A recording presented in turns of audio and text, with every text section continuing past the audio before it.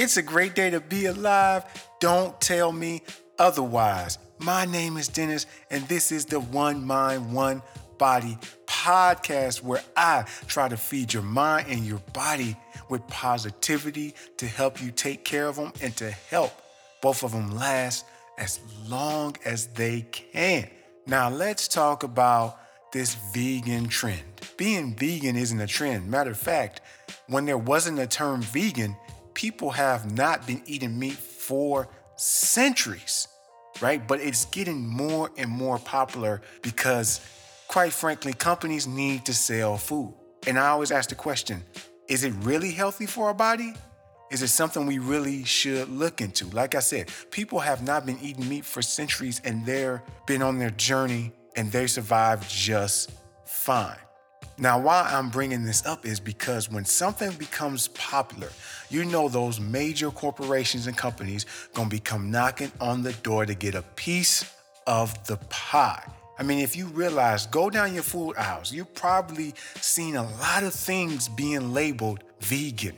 And some of that stuff is just common sense because it doesn't contain meat. But marketers know that vegan is a nice buzzword, so people will probably just pick up the product and not even question it. Let's think about gluten-free. Now, things not having gluten is still popular, but a couple of years ago, it was at its height. So you'll see gluten-free breads, snacks, cookies, but were they really healthy? I mean, some of those things contained like 20 grams of sugar. They contained more fat. So just because you take out the gluten, does that mean it's healthy? No. Now, gluten does affect people who really have celiac disease. And if they come in contact with gluten, they can really die. Now, for most of us, we can handle gluten well. Now, it may upset your stomach with different type of gluten proteins, depends on what food you have. But for the most part, we can eat gluten. So that brings me back to my point. Is this stuff saying vegan, gluten-free really healthy? Now, there's a lot of vegan products out there. Think about this. They sell corn chips and they say vegan on it. Now, last time I checked, corn didn't have any meat in it anyway. So why does it need to say vegan? You know why? Because marketers know people would just pick up that product anyway. That's just like saying if you walk past the fresh produce and saw vegan broccoli, if it comes to a time where I have to walk past and see vegan broccoli, I maybe should stop eating broccoli. Who cares how good it is for me? Because that just doesn't sound right. I mean, it's just common sense. At least to some people it is. So eating a vegan, plant-based, no-meat diet can have benefits. I'm actually in the process of reducing the amount of meat I eat. I mean, my body's feeling way better not eating meat, but the thing people don't tell you, when you reduce your meat, you have to increase something else. So while I have reduced my meat consumption, my veggie intake has increased, right? So sometimes you hear the arguments to say that eating less meat makes you healthier. It might not necessarily be that eating less meat makes you healthier. It might be that you increase your veggie intake. That means you're getting more vitamins, more minerals, and more things that plants provide. I mean, think about it.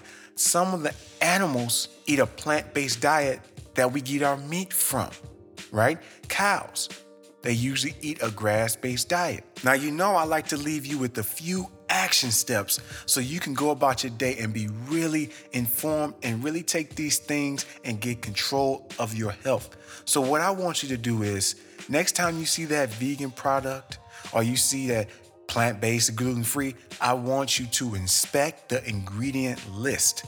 Just because it says vegan, just because it says gluten-free does not mean it's healthy.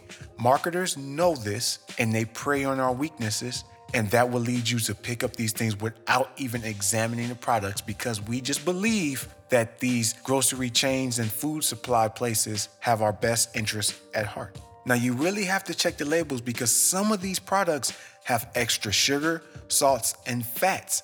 And that makes sense because when you take out something, you have to increase something to make it good for human consumption.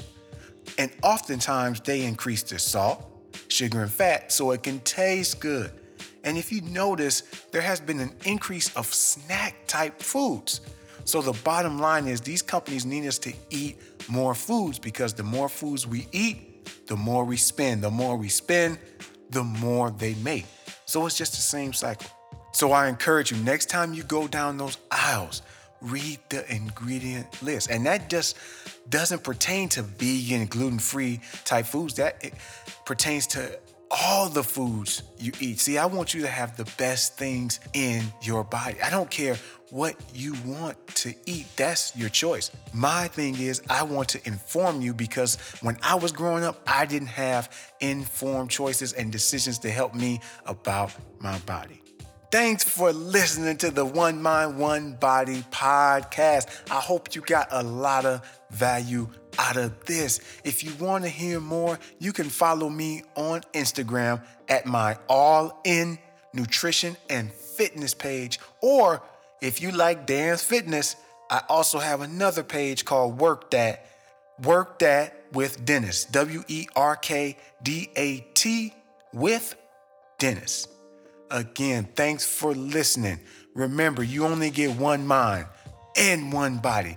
Make sure you take care of them the best you can while you still got them. Peace.